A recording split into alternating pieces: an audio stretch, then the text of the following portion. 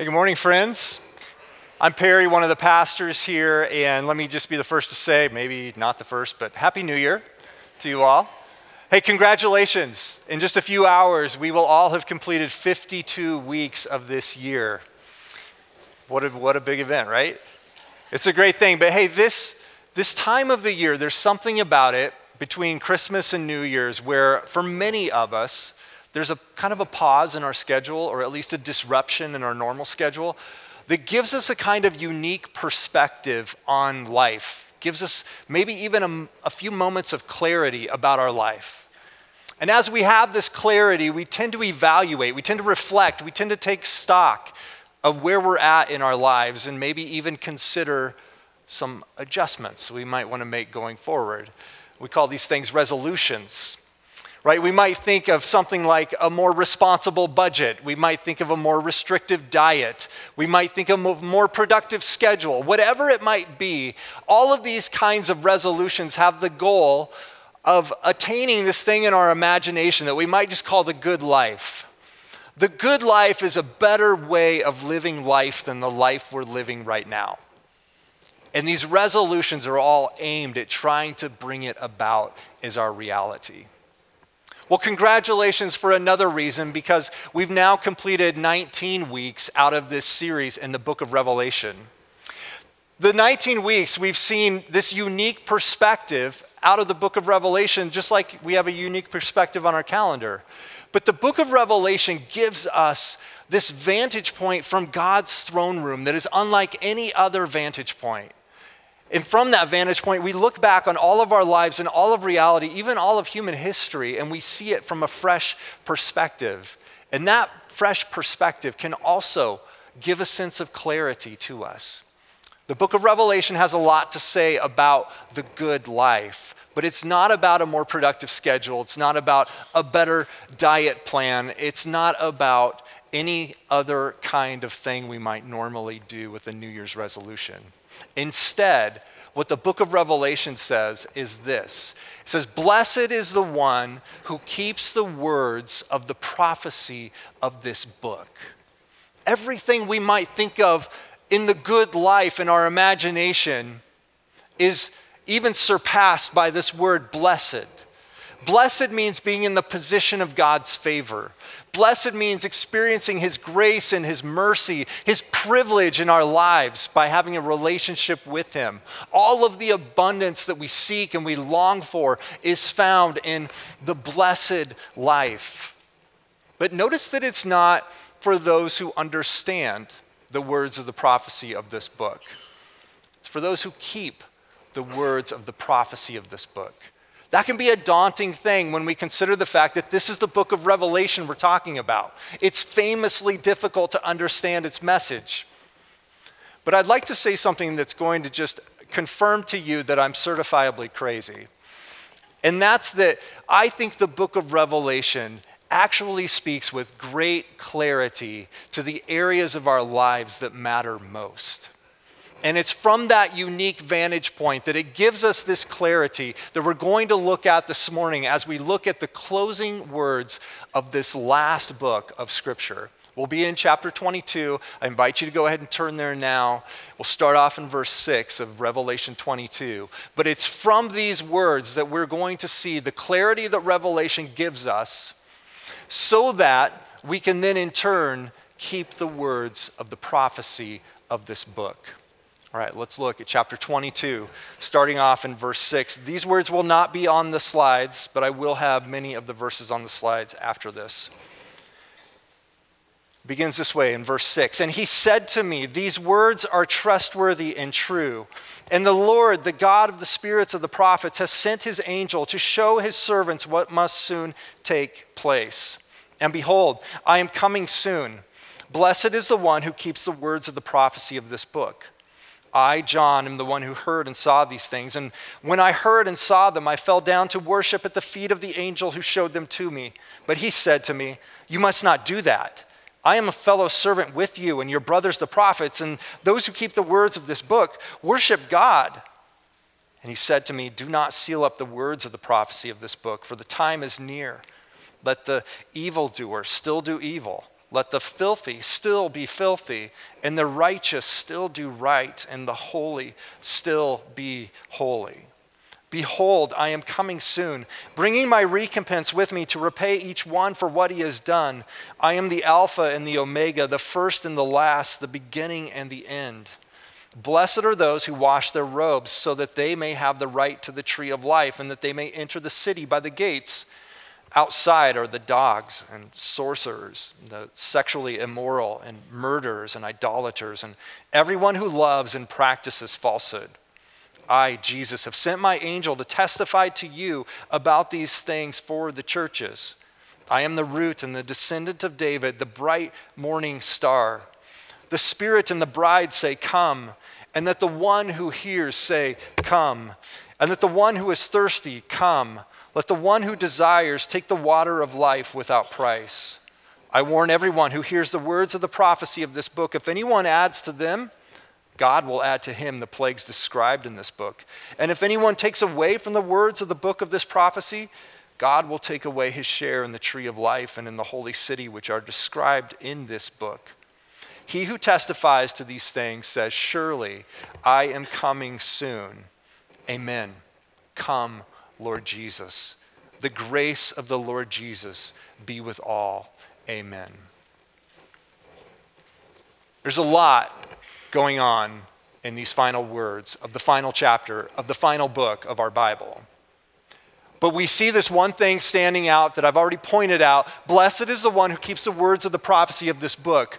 Revelation begins and ends much the same way. This was a deliberate thing that ancient authors would use to try to emphasize what's most important. And if we went back and we read the first few verses of chapter 1, we would be reminded of how much of what we just read at the end was already stated at the beginning, including this from verse 3 of chapter 1, where you read something very similar, but it's a different situation. There it's blessed is the one who reads aloud the words that they're about to read, and blessed are those who hear it because they're about to read it to each other or have it read to them. And then blessed are those who keep it. We see that the emphasis is on keeping the words of the prophecy of this book. The words are really important. And the first area of clarity that Revelation gives us clarity about, that we see in these last words of it, is clarity about whose words are trustworthy. Look at verse 6 with me. It says, and he said to me, and that's confusing because we're just jumping in right at the midpoint, but this goes back to the angel who has just shown John the New Jerusalem coming down in all of its splendor. It's that same angel who says to John, these words are trustworthy and true. What does it mean for something to be trustworthy? I think of those people who are crazy enough to go rappelling. When you step off the edge of a cliff deliberately and decide to put yourself in a position to go meet Jesus if the rope and the harness do not hold you. But as your weight sinks back against that rope and it tightens, and the harness begins to squeeze your legs and your waist, you know what it's like for something to be trustworthy. All of your weight is supported by that equipment. All of the weight of our lives is supported by the words that are in this book.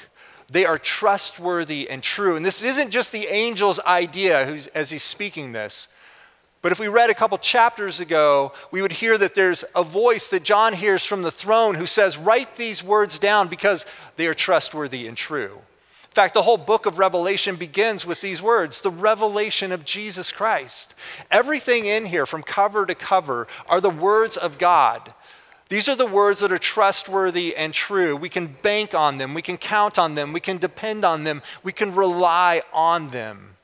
And it includes everything. Beginning in chapter 1, when we read about Jesus standing among the lampstands, which we said were the 7 churches. When we went to chapters 2 and 3 and we read about the 7 messages to those 7 churches. When we looked at chapters 4 and 5 at the throne room scene of the one who's exalted standing on the throne.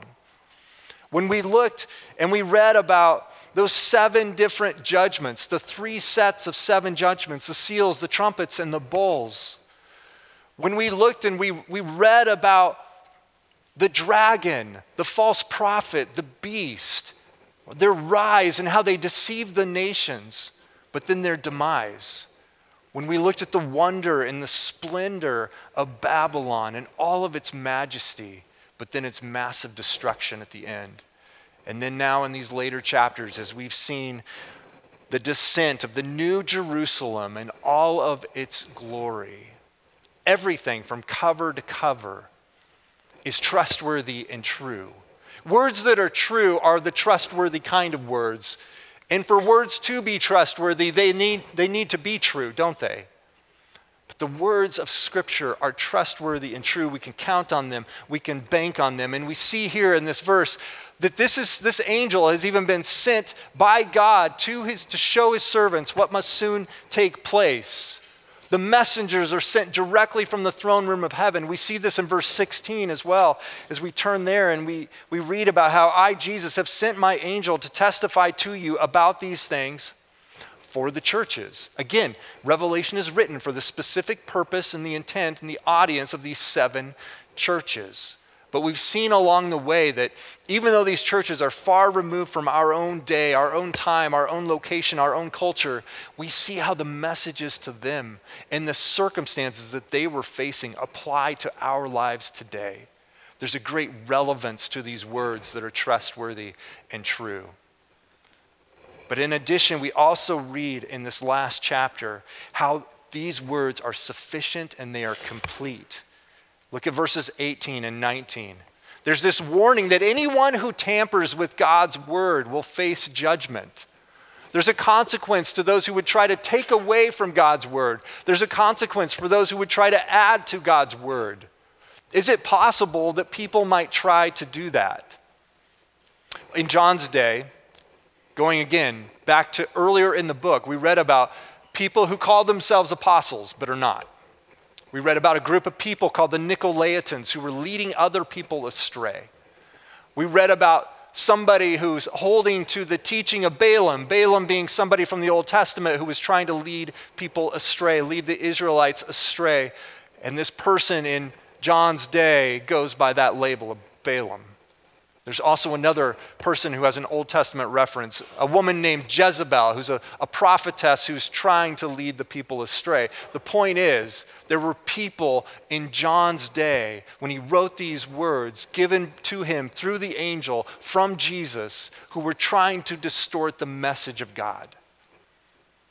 We live in a day with a lot of voices, don't we? We live in a day where there's a lot of noise. A lot of people having loud platforms who are able to proclaim their own version of what's trustworthy and true. You might hear it from political leaders. You might hear it from celebrities. You might hear it from social media figures. There are a lot of different ways we might hear different voices claiming to be trustworthy, claiming to be true in our own time, in our own day and age. But the clarity that the unique perspective of Revelation gives us is clarity about whose words we can trust. One of the challenging things with this for us, though, is that Revelation's perspective is so unique as it peels back the curtain on reality and shows us dimensions of reality that we don't normally have access to, that when we go out and we experience life on our own, we don't always recognize all of these things that Revelation has said are trustworthy and true. For example, we don't always notice the sovereignty of God in our daily lives. It can seem when we read the headlines that someone else is in control. It's certainly not God. From the turmoil in our own lives, we might wonder if God is ever going to come rescue us. It can be difficult to perceive some of the truths that are spoken of in Revelation because it seems like they're outside of our realm of perception. Just as a way to illustrate, scientists tell us that right now in this room, as we sit here still, we're traveling at 67,000 miles an hour as we make our way around the sun and complete this lap that we call a year. Not only that, but our Earth is rotating, right, when we're traveling around the sun. And that figure is almost 800 miles an hour of angular velocity, or the rate of rotation. So 67,000 miles an hour, 800 miles an hour, you're spinning, not even to mention the rate at which our solar system is making its way through the galaxy and the rate at which our galaxy is making its way through space. If you're feeling a little nauseous this morning, it's not the sermon, okay? The point is, there are things that are true and real that are outside of our ability to perceive naturally. The book of Revelation gives us a unique perspective that gives us this clarity in turn about whose words we can trust. Praise God. And of course, we can trust the words because, as we've already said, they come from God.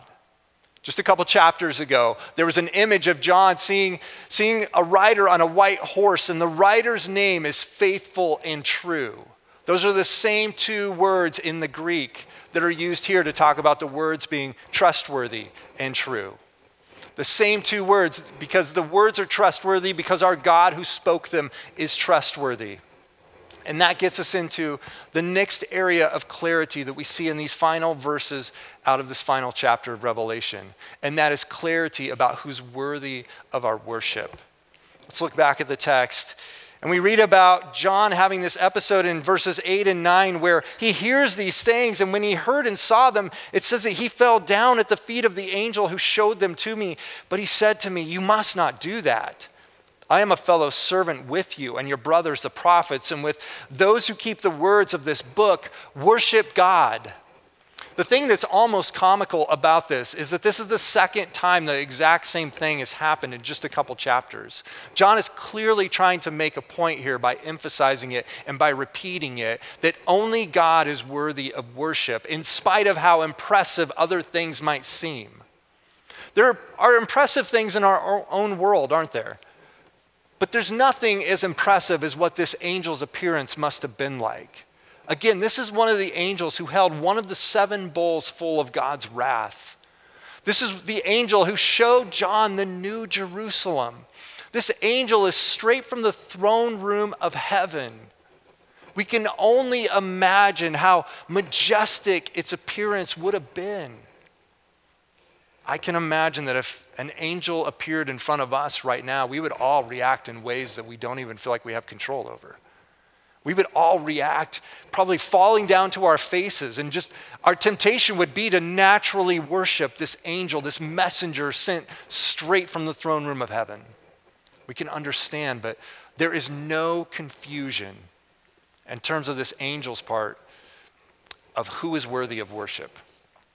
Some people have made the claim that the book of Revelation is above all a book about worship. That goes back to chapters 4 and 5, those throne room scenes. And in chapter 5, you might remember there was this central question that was asked. John sees the one seated on the throne, and in his right hand is a scroll that's written on both sides. And on that scroll are 7 different seals. And the question is asked, who is worthy to open the scroll and to break its seals? And John looks around in heaven and he finds that no one is worthy. There's no one there who could possibly do this task. But then it says just a couple verses later, "Behold," so one of the elders said to me, "Weep no more. Behold, the Lion of the tribe of Judah, the Root of David, has conquered so that he can open the scroll and its 7 seals." This worship then just breaks out in heaven about the worthiness of the Lamb of God, because John hears about a Lion of Judah, but when he turns to look, what he sees is a lamb standing as though it had been slain. And the Lamb takes the scroll from the hand of the one who's seated on the throne. And then all praise breaks out in heaven over the worthiness of the Lamb who was slain to receive power and wealth and wisdom and might and honor and glory and blessing. There is no question in heaven who is worthy of worship, even though there might be confusion on earth. This is just further reinforced in our passage. If you scroll down or look down to verse 13, you see these titles that are given, that are spoken actually straight by Jesus, where he says, "I am the Alpha and the Omega, the first and the last, the beginning and the end." These are titles that are very carefully ascribed only to God in the Bible. But here we see Jesus applying them to himself, because Revelation shows us that when we talk about worshiping God, we're talking about worshiping Christ. He is the Alpha, the Omega, the one who has no beginning, the one who has no end. He's eternal, uncreated, standing apart from everything else in the created order. He is the one who is the first, the last, the beginning, and the end. If we go on and look at the second part of verse 16, there are more titles where Jesus says, I am the root and the descendant of David, the bright morning star. The Old Testament prophets spoke of this coming figure who was known as the root of David, somebody out of the lineage of David who would serve as a king, who would rule and reign on earth, establishing his kingdom, providing protection and comfort for his people. That's who Jesus is. And then in a reference that might have a couple of different points of significance to it, he's called the bright morning star. Most simply and literally, this is probably a reference to the planet Venus, that when you look into the sky before the dawn, you can see this single point of bright light, pointing to the hope of the dawn that is coming and the sun that will be rising to push back the darkness. It's a point of God's kingdom coming, the hope that it brings that we just celebrated last week. This is who Jesus is. It's the exalted status of his nature, the exalted status of his being. And through it, we see this clarity in the book of Revelation of who is worthy of our worship, whose words are trustworthy, and who is worthy of our worship.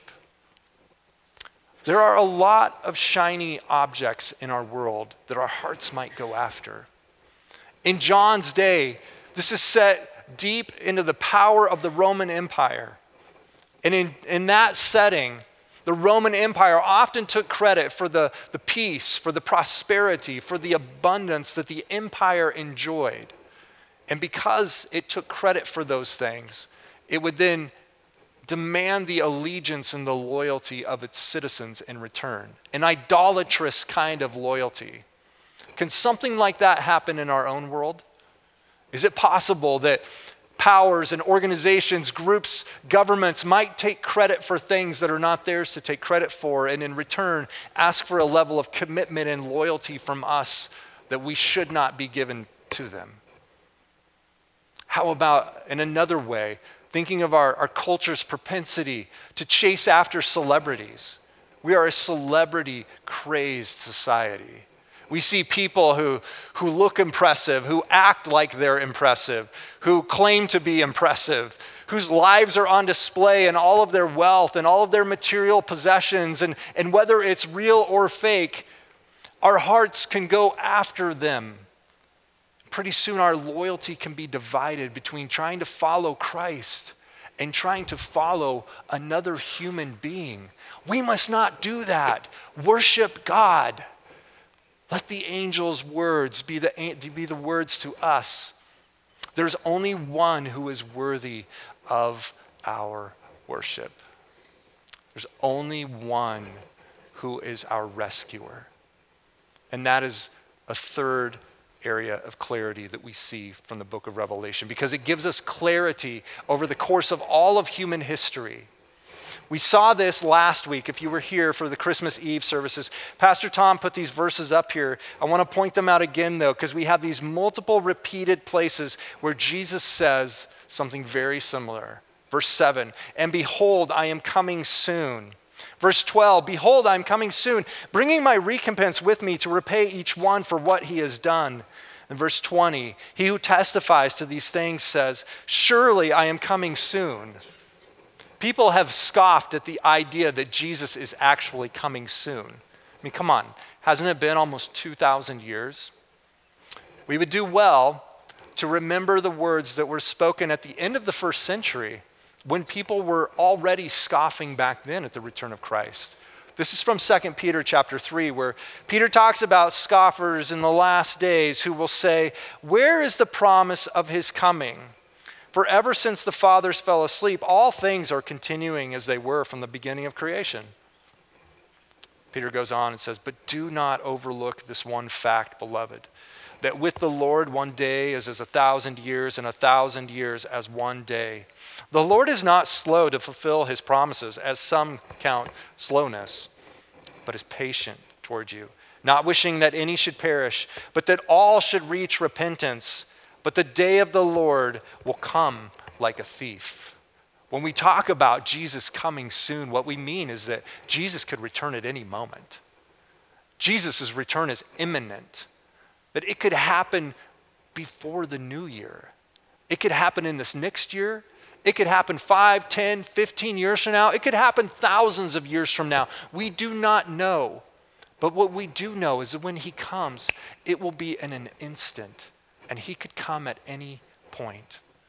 There's an urgency that comes out of this. In fact, that urgency is reflected in the text here, where we read here some instructions that the angel gives to John about these words that he's written down. And it says in verses 10 and 11, he said to me, "Do not seal up the words of the prophecy of this book, for the time is near. Let the evildoer still do evil, the filthy still be filthy, the righteous still do right, and the holy still be holy." That's a kind of a shocking follow-up to this statement here, but what's being said here is that people are going to continue on in the path that they've chosen. But this is a warning. It's a warning to those who have chosen a path that's contrary to the ways of God. But it's an encouragement to those who are following after Christ, because he's coming soon.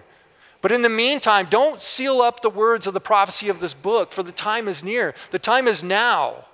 This is an echo from the book of Daniel, where Daniel is also talking about a scroll, and he is instructed there to seal it up because the time is not yet right. Let the evil still do evil and the righteous still do righteous. But here in Revelation, don't seal it up because the time is now. There is an urgency to all of this because Christ is coming back. This is a great gift to us because there is an overwhelmingly clear sense of purpose to our lives when we consider the fact that Jesus could come at any moment. This is kind of a silly example that doesn't even work because it's of such a different magnitude. But in my own experience of my daily tasks, I generally work better when I have a deadline. I generally work better when I know that I have an appointment to prepare for that's on the near term. I generally am very focused and concentrated when I know I have a flight to catch. I'm not sure about traffic, not sure about the TSA line. But in those moments, I have great clarity about what I should be giving myself to, what kind of purpose I have in the moment.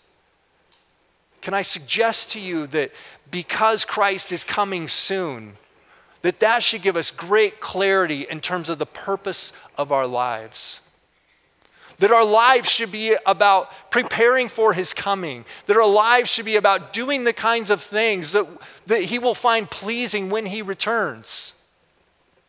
This gives me freedom from the trivial pursuits of this world, to go after and try to stockpile, accumulate, and acquire my way to some sense of significance and happiness. No, I know that Jesus is returning soon. There's no time for those things.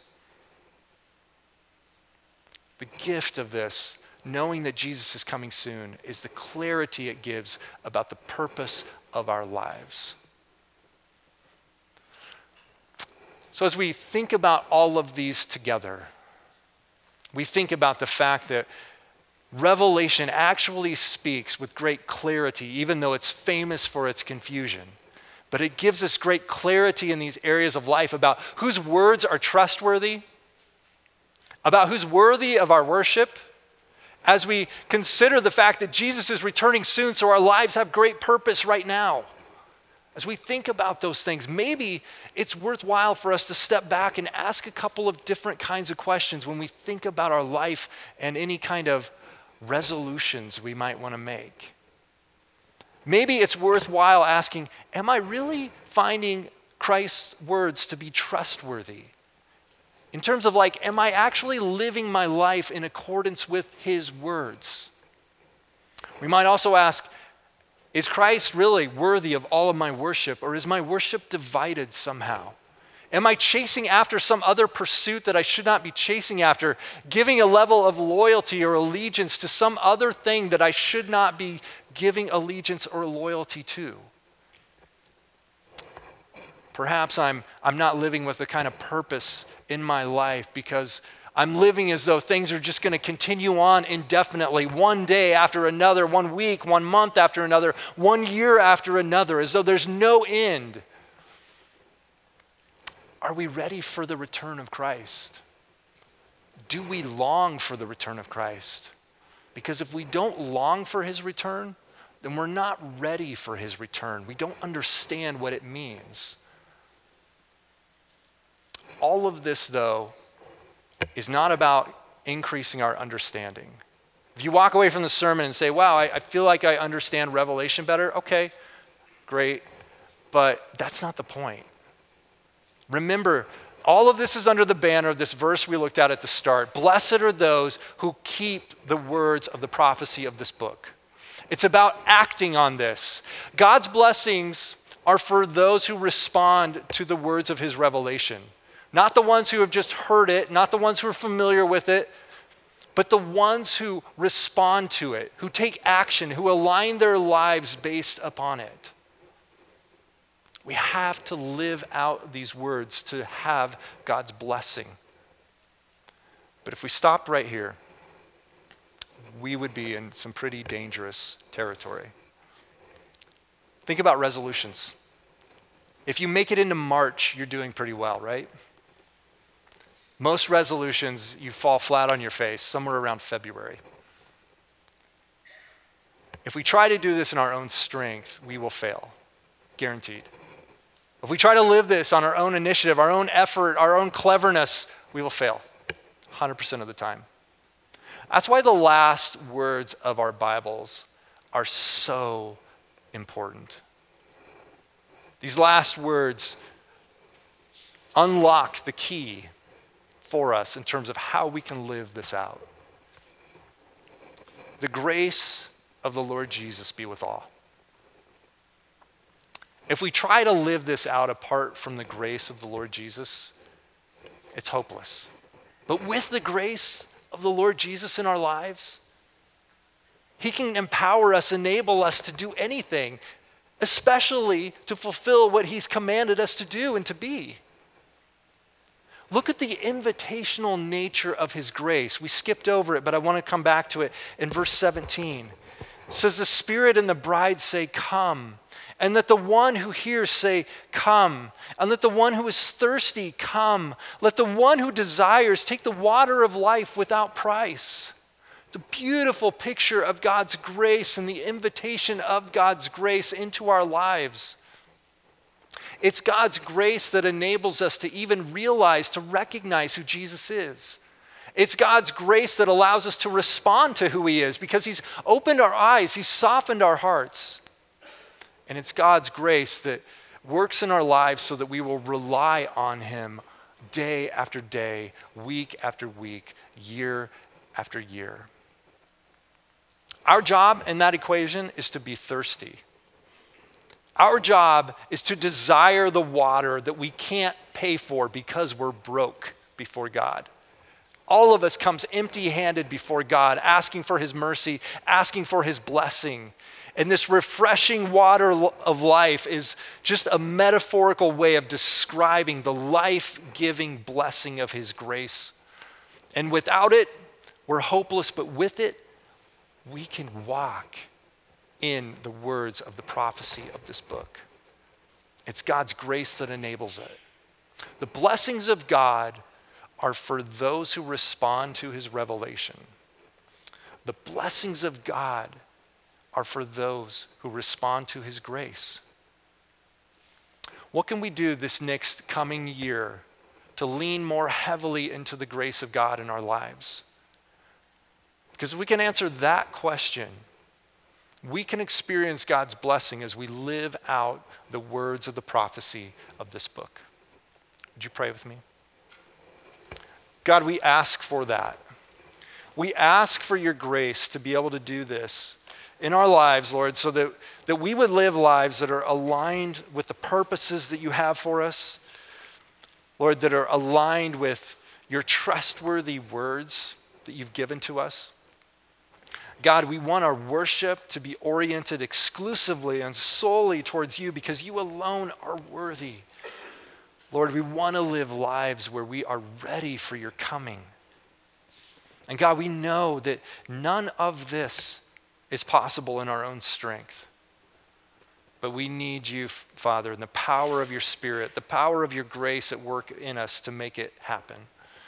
So Lord, as we close this book now, as we end this series, as we wrap up this year, I pray, Father, that we would walk each step of the way by your side. Lord, that we would stay close by your side so that we might experience the fullness of your grace and the goodness of your kingdom that's coming now. Father, we pray for your reign and for your rule to come into our lives and into this world. And until then, Lord, I pray that we would be faithful in the way that we follow you. We ask this all in the powerful name of King Jesus. Amen.